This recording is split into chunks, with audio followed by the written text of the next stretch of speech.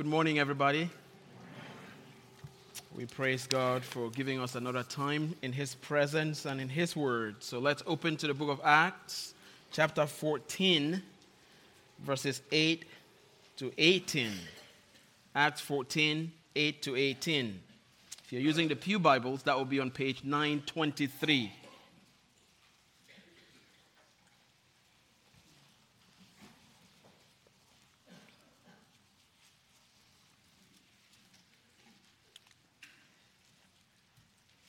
Act 14, 8 to 18. Here is what the living Word of God says to us in that portion. Now at Lystra, there was a man sitting who could not use his feet. He was crippled from birth and had never walked. He listened to Paul speaking, and Paul, looking intently at him and seeing that he had faith to be made well, said in a loud voice, "Stand upright on your feet." And he sprang up and began walking. And when the crowd saw what Paul had done, they lifted up their voices, saying in Lycaonian, "The gods have come down to us in the likeness of men." Barnabas they called Zeus, and Paul Hermes, because he was the chief speaker. And the priest of Zeus, whose temple was at the entrance to the city, brought oxen and garlands to the gates and wanted to offer sacrifice with the crowds. But when the apostles, Barnabas and Paul, heard of it, they tore their garments and rushed out into the crowd, crying out, "Men, why are you doing these things? We also are men of like nature with you, and we bring you good news, that you should turn from these vain things to a living God, who made the heaven and the earth and the sea and all that is in them.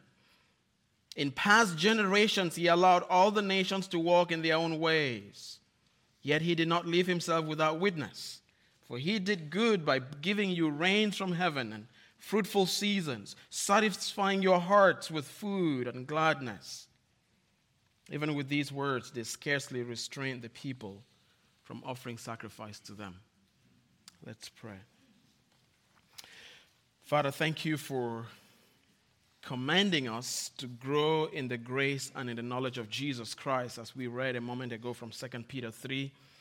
We praise you for that. That's an amazing command, but we also know it's a command which, unless you walk in us, we have no power of ours to bring that about. So I pray now that you would make this a moment of growth in grace and in the knowledge of Jesus Christ. Use the weak sermon that we hear this morning to do things which only you could do. Use it to bring transformation and strengthening of faith. Lord, cause us to be established in the truth that is in Christ. Increase our rootedness in the grace that is in Christ, and increase our wonder at our King in His beauty, the Lord Jesus Christ. Pray in His name. Amen. 2 weeks ago, I mentioned when we were in Acts, the first part of chapter 14, that this portion of the book of Acts is very sequential. I meant by that Luke tells the things he is telling us here as though he were building a chain. Every single piece fits neatly with what precedes and with what follows. It's as if he is building a chain and adding one piece after the other, hooking up where he left off, and continuing to string the story and move forward in the amazing wonder of how God's gospel was conquering the world. The last thing Luke told us about Paul and Barnabas was that they had fled from Iconium to Lystra and Derbe, which were cities of Lycaonia, and to the surrounding country of the Lycaonian people, and they continued to preach the gospel. So when we hear Luke zoom in on something that happened in Lystra, we are not surprised, because he already told us that there had been a flight, an escape from Iconium to Lystra. And when we start going into what happened in Lystra, Luke begins in verse 8 by saying, "Now at Lystra there was a man sitting who could not use his feet. He was crippled from birth and had never walked." So that is the setting. That's the geographical setting. Geographically, we are in this Lycaonian city of Lystra, and there was a man who was crippled and who had never walked. He was crippled from birth, literally from his mother's womb. He had never used his feet. Now what happened there is that Paul is preaching and this man gets healed.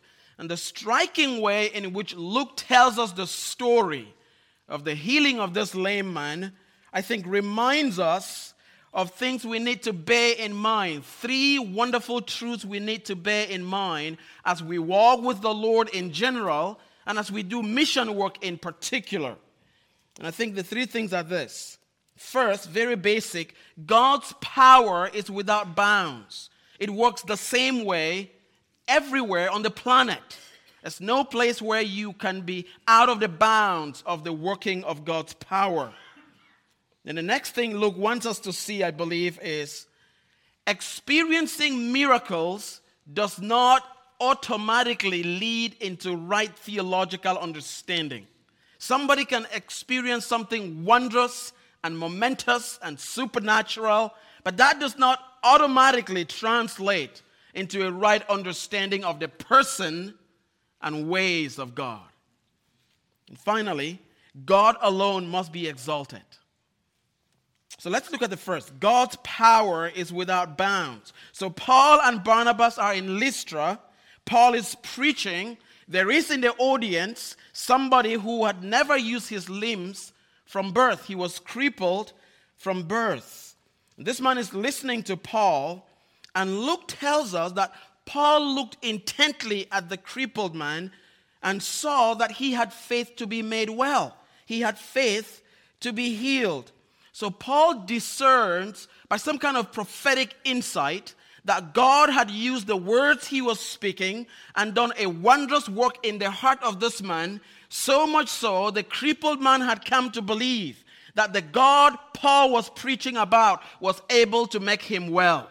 Paul saw that by some prophetic insight God gave him. And seeing that, discerning that, Paul said with a loud voice, "Stand up on your feet." Now that's a very interesting command, because to command a crippled person to stand up is to tell them to do the impossible. This man had never used his limbs ever before. And yet Paul says this to him. Now, speaking this way is to say something has to happen from outside of this man. Something beyond this man has to transpire before this command can be obeyed. He'd never used his limbs before. And happened, it did.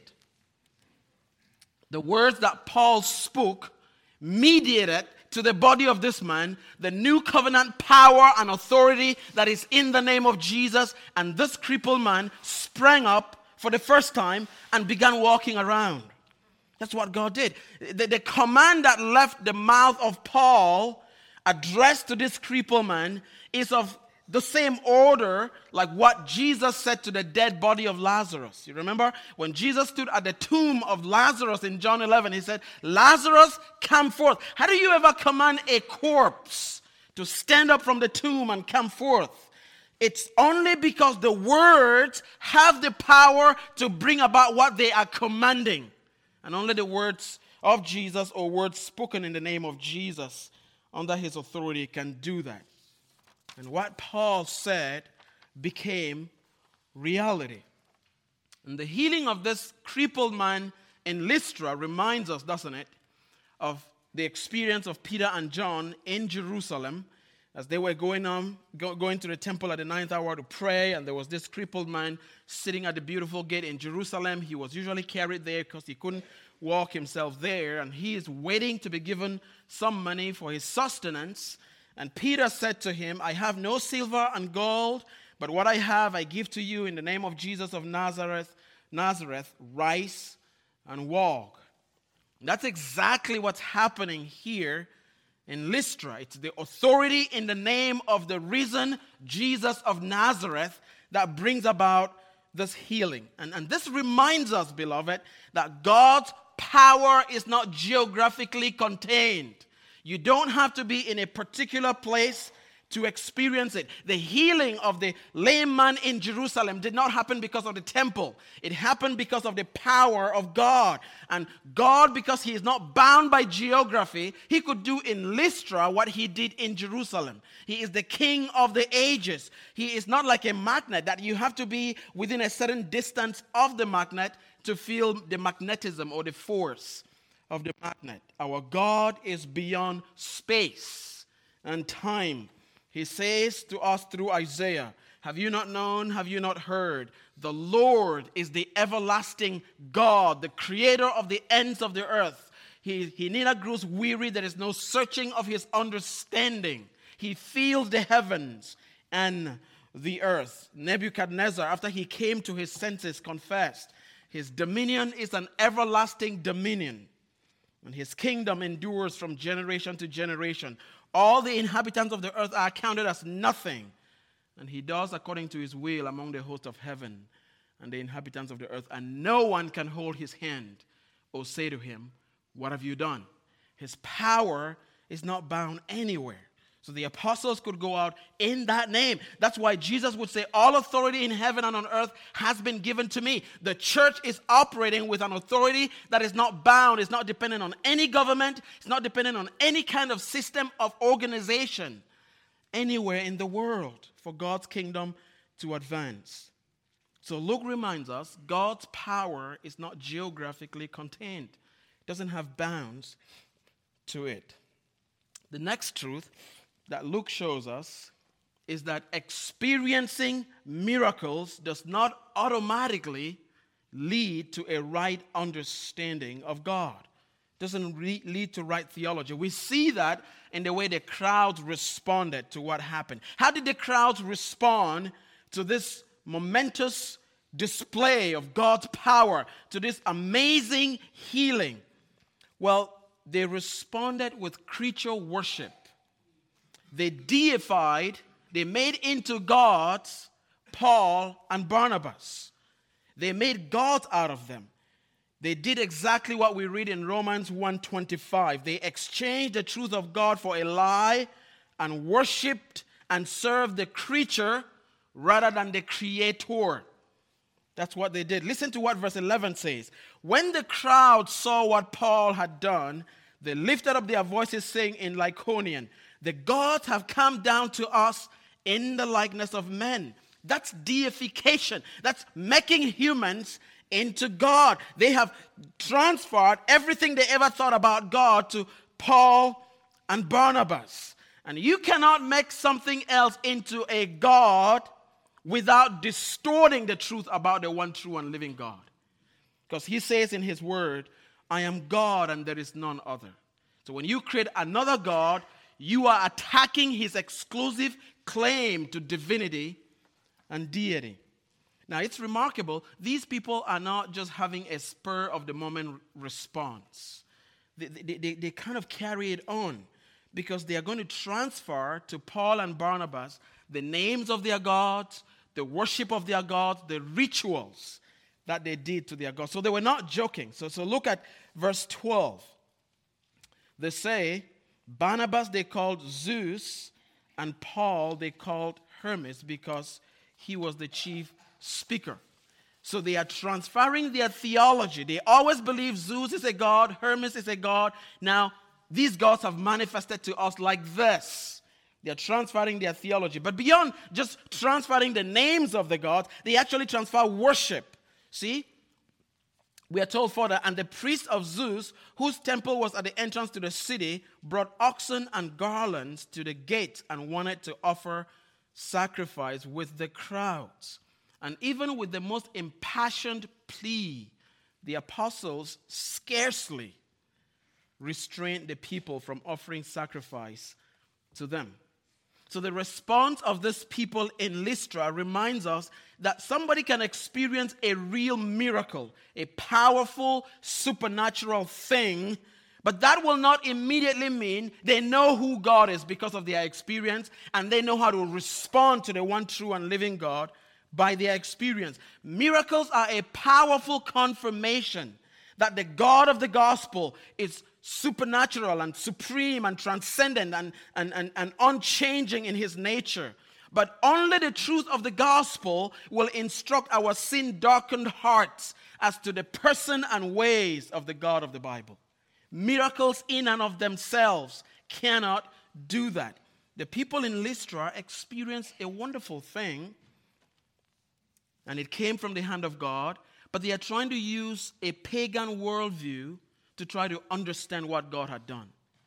And that just never works. John Calvin, commenting on verse 12 of our text, said, "This history abundantly testifies how ready and bent men are to vanity.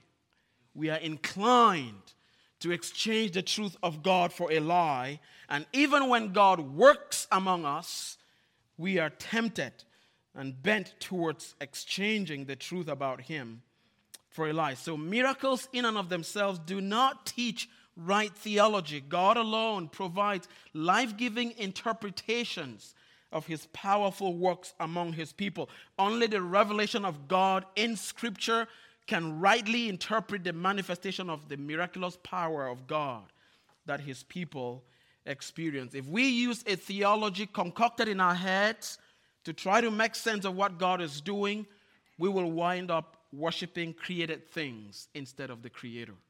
That's exactly what the Lystrans were doing. But I don't know if you caught this. There is a real deep encouragement here for believers in Jesus Christ. We can be confident and settled in our hearts that our God will never need to go back and revise something he has revealed to us about himself. These people in Lystra always believed something about Zeus and Hermes, and now their worldview has fallen apart. They have to try to adjust the core beliefs, the pillars of their belief system, to try to make sense of what just happened. That's never going to happen to a believer about the God of the Bible, because the God of the Bible is eternal. He is before all things. He declares the end from the beginning. He is above all things. What he says to us is never subject to revision. What he has revealed to us is true forever. So we will never experience anything that demands that God should go and revise what he has said for us to be able to make sense of that.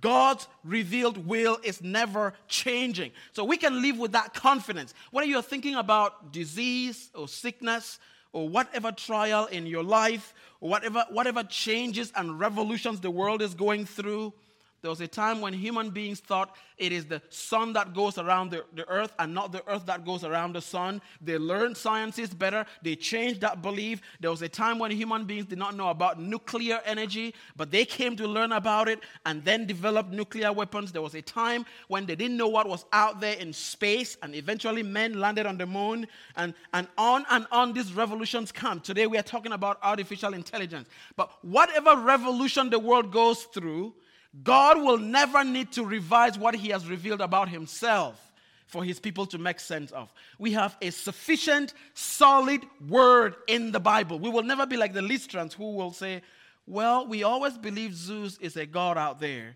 I guess we have to transfer that name now to Paul or to Barnabas. That's never going to happen to our God. That's a confidence we can live with. And it is only a God like this that you can entrust your eternity to. He does not have to learn new things and adjust the theology or the truth about himself. He is the solid rock on whom we stand. He remains the King of the ages, immortal, invisible, the only God to whom belong honor and glory forever and ever. And so those who know him can say with the psalmist, "O Lord, our Lord, how majestic is your name in all the earth." That's the response we can give, and that response will be true for endless ages, because our God did not come into being. He is not becoming. He is not becoming better. He is just perfect, supreme, exalted, and reigning forever. So Luke reminds us God's power is not bounded, and he reminds us we need the truth of God's word to understand the mighty works of God. But the third thing Luke shows us is that God alone must be exalted. How do Paul and Barnabas respond to the response of the Lystrans. Because remember what's going on in the narrative? God does a miracle of healing a lame man who had never walked. And then the Lystrans called Barnabas and Paul gods, Zeus and Hermes, respectively. How do Paul and Barnabas respond?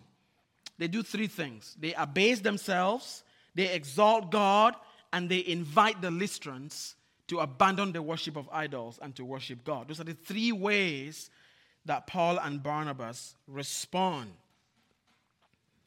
So let's look at them quickly.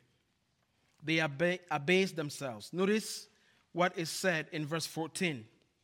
But when the apostles, Barnabas and Paul, heard of it, they tore their garments and rushed out into the crowd crying, "Men, why are you doing these things? We also are men of like nature with you." I want you to notice something of the horror and shock and consternation that gripped the apostles, so much so they tore their garments and were rushing into the crowd and crying out to the people. That's the response of Paul and Barnabas to this idolatrous worship of themselves. Now, when a Jewish person tore their garments, they were indicating that blasphemy was about to happen. That's what the high priest did when, in his own judgment, he thought Jesus had uttered blasphemy by saying he's the Son of the Blessed One. So the crowd, they were shocked that they had been made into such a detraction from the glory of the one true God. They were shocked enough, they tore their garments and they were crying out and calling out in a loud voice to the people. That kind of shock can only be experienced by somebody whose eyes has been opened to see the glory of Jesus Christ as King. We don't have the capacity in us to be shocked when we are worshipped, when we are made much of by others. In fact, we live seeking to promote that. The reason they did this is because they had been rescued from the darkness and death of self-worship and brought into worshiping the one true and living God. Anyone whose eyes have been opened to see what a wretched sinner they are, how deserving of eternal conscious torment they are, and yet how beyond condemnation they have been redeemed by the justifying righteousness of Jesus Christ, is horrified when they have a sense people are making much of them than they ought to do. That's what Paul and Barnabas experienced. I mean, compare that with Herod. Back in chapter 12, we saw that King Herod had delivered an oration, made a public speech, and the people who heard him were saying, that's the voice of a God and not of a human being. And the next thing we were told in Acts 12:23 was that immediately an angel of the Lord struck Herod, and he died because he did not give the glory to God. On Herod's part, he was relishing in the fact that he was being regarded as a god and being told he is not just a human being, he is a god. Paul and Barnabas are horrified that that is being said of them.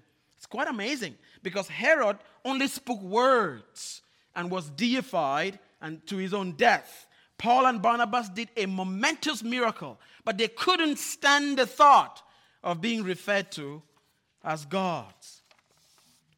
And if you read the letters of Paul in the New Testament, you see Paul is not just acting religion here. He's not just being theologically correct by saying what he is saying here.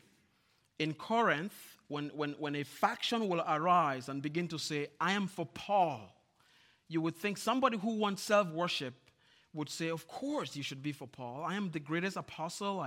I've planted churches here and there. I have done all these things that no other apostle has done. But how does he respond to that? He says, was Paul crucified for you? What is Paul? What is Apollos? We are mere servants through whom you believe. And it is Paul who would say, whether we eat or we drink, we should do all to the glory of God. His whole existence was defined by a joyful commitment to exalt God in all things. Beloved, we have to remember and recognize that because we are church people, it's very possible to speak the right theological phrases and say things like, praise the Lord. We give thanks to God for that. when our hearts are secretly craving the praise of men. That's a real danger we must always guard against. Because we are church people and read the Bible and sing praises to God and worship together, we know enough that none of us will ever say, I did a great job preaching that sermon, or I did a great job teaching that lesson, or I did a great job raising that child, or I did a great job filling the blanks. None of us will ever say that. But it is very possible to say all the theological phrases and our hearts are thinking, I deserve some of that praise because I'm really wonderful at that. I really do that very well. So we must answer at the heart level every single time and every day. Whose name do I want hallowed? Whose kingdom do I want to come? Whose will do I want to see done? Mine or the Lord's? That's a question we must always answer. Exalting God is something we don't have the natural bent to do. We have to receive help from outside of us to do that. Many of us know the name J.I. Packer. A wonderful servant of the Lord, wrote many helpful books. He is outstandingly known for his book, Knowing God. He's gone to be with the Lord a number of years now. A number of years ago, he was introduced at a conference where he was going to speak. And the person who introduced J.I. Packer highlighted some of the wonderful things God had used Packer to do in terms of his publications, his teaching, his lectures, and so on and so forth. And J.I. Packer walked up to the podium to begin preaching his sermon, and then he made a few introductory comments. And one of the things he said has stuck with me. Because he said, when I listen to the kind of introduction of myself, he means, when I listen to that kind of introduction, I find that I have to ask God's forgiveness for enjoying it so much. It reminds me that I am nothing but another sinner saved by grace, pointing to the God who saves yet more sinners by grace. That's J.I. Packer's view of all what he did and the amazing books that he published, some of which became Christian classics. So we must remember, we do not wake up from bed just in the mood to give glory to God. Exalting God is a fight, and it's the only reason for which we exist. The power to do it does not lie in us. So let us beware, brothers and sisters, that we take not the praise to ourselves that belong to our Maker. If we give lip service to honoring Christ and our hearts are craving the praise of men, it will be just a matter of time when that will come out. Because when that idol in your heart is going to be threatened, the real you will come out. And even more terrifyingly, if that doesn't happen, it will happen on the day when God judges the world according to the gospel, exposing the secrets of human hearts. So may we not do our righteousness in order to be seen by men, because that's not what we are called to do. So Paul and Barnabas, they abase themselves. They put themselves right where they belong. And the next thing is they exalt God. Notice verses 15 and 17. Turn from these vain things to a living God who made the heaven and the earth and the sea and all that is in them. In past generations, he allowed all the nations to walk in their own ways. Yet he did not leave himself without witness, for he did good by giving you rains from heaven and fruitful seasons, satisfying your hearts with food and gladness. So they are speaking here to pagans, people who do not have much of the Old Testament. And Paul is saying to them, the God we are talking to you about is living. He is not the lifeless idol that you have always known. This God made the whole realm of creation, the heavens, the earth, and everything that is in them. And if they were wondering, so why did the nations go so wrong? Paul's answer will be, he did not lose control. Instead, he let the nations go their own way. In past generations, it was a sovereign discretion of the Lord that he was dealing with just one nation for many generations. And yet, he did not leave himself without witness. And how did he do that?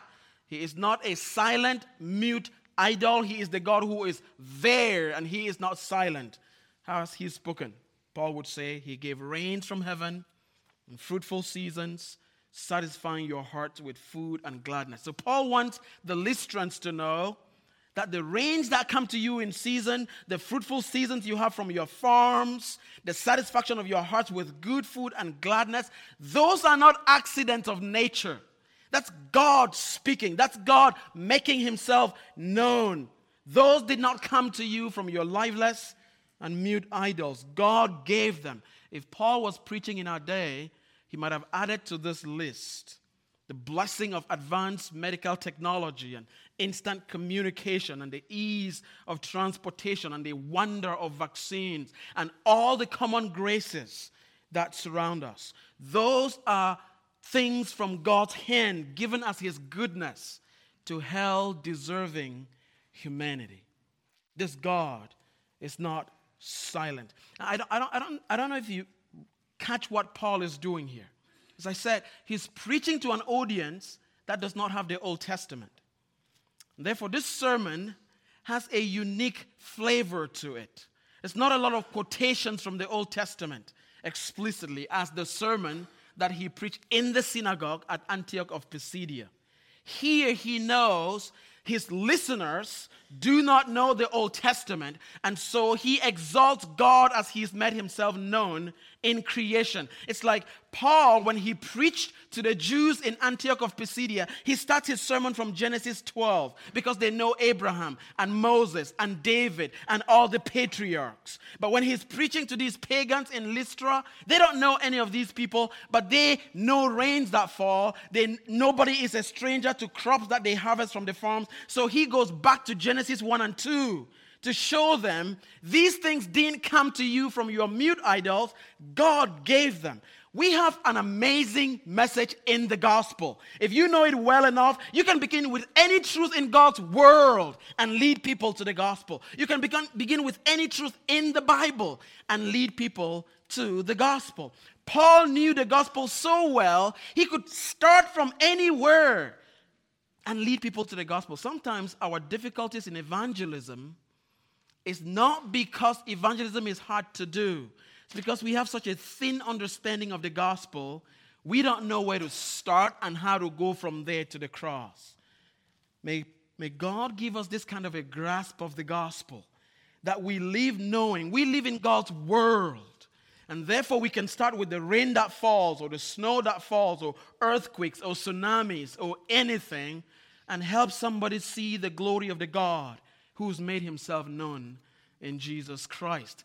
Paul is exalting the God of the gospel. When he preaches to Jews, he exalts God by showing them how he makes promises and fulfills promises. When he's preaching to people who don't have the Bible, he shows how he spoke the world into being and sustains it in being by the word of his power and has ultimately revealed himself in the Lord Jesus Christ. So we are never to change the message. Cursed are we if we do. But we can speak to people in a way that reveals we know where they are, we know how much of the Bible they know, and because God's world is filled with truth about God, and God's word is filled with truth about God, we can start anywhere and lead somebody to the truth of the gospel. That's what Paul shows us here. And then more briefly, here comes the invitation. So they respond by abasing themselves, exalting God, and then they invite the Lystrans. Listen to verse 15. Paul and Barnabas say, "We bring you good news that you should turn from these vain things to a living God." May I just say, that's not an invitation only for the Lystrans. It's an invitation for any person today who is living their lives for vain things. Anything on which you build your life other than God is a vain thing. Whatever else you build your life on, whether your health or your wealth or your education or your status or your family background, I guarantee you no one of those things can make a lame man walk. And if they cannot make a lame man walk, they prove they don't have what it takes to sustain your life in time and eternity. It's only the God who by his power will make a lame man walk, and by so doing point to the fact that he can make all who are crippled and made lame by sin to be restored in his Son. Only such a God is worthy of your trust. Why would you entrust your eternity to some weak, frail thing that cannot stand the test of time? As God, in healing the crippled man in Jerusalem, was showing, he will restore many Jews through faith in Jesus Christ. So here, he heals a Gentile to show he will equally restore many Gentiles through faith in Jesus Christ. So I invite you today. You can turn to Jesus. You may not realize just how crippled you are, just how broken you are, just how maimed you are by sin. Everyone here who names the name of the Lord in sincerity, they know they were crippled. They know they were lame, and God made them walk spiritually through faith in Jesus Christ. And there is grace enough for you today to experience that kind of restoration. That's why Paul would say, turn from these things. He said the same thing to the Thessalonians. Turn to God from idols to serve the living and true God, and to wait for his Son from heaven, who delivers us from the wrath to come, because God raised him from the dead. If you do not know the Lord and have not trusted him, I invite you not to waste another moment, not to put it off for another day, because today may be the day of salvation for you. Turn from idols to this God. The God of the Bible is one whose power is not bound by space. He is one who teaches us in his word so that we might make sense of the wonders of his miracles that we read in his word or experience ourselves. And he's the one to whom belong all glory for everything, in every place and at all times. Let's pray. Father, we thank you that you have not left yourself without witness. You've spoken in creation. You've spoken in your Son. You've given us your word in the Bible. We thank you that we have a solid, sure foundation on which to build our lives for time and eternity. Make us a people who live like the Apostle Paul and Barnabas, a people who base themselves in everything, and not just with religious cliches and church lingo, but who in our hearts long to see your name hallowed and your kingdom come and your will done. And Lord, anyone, Lord, who is here has not known you, would you draw them to yourself and turn them from idols to serve you, the one true and living God, through Jesus Christ. In his name we pray. Amen.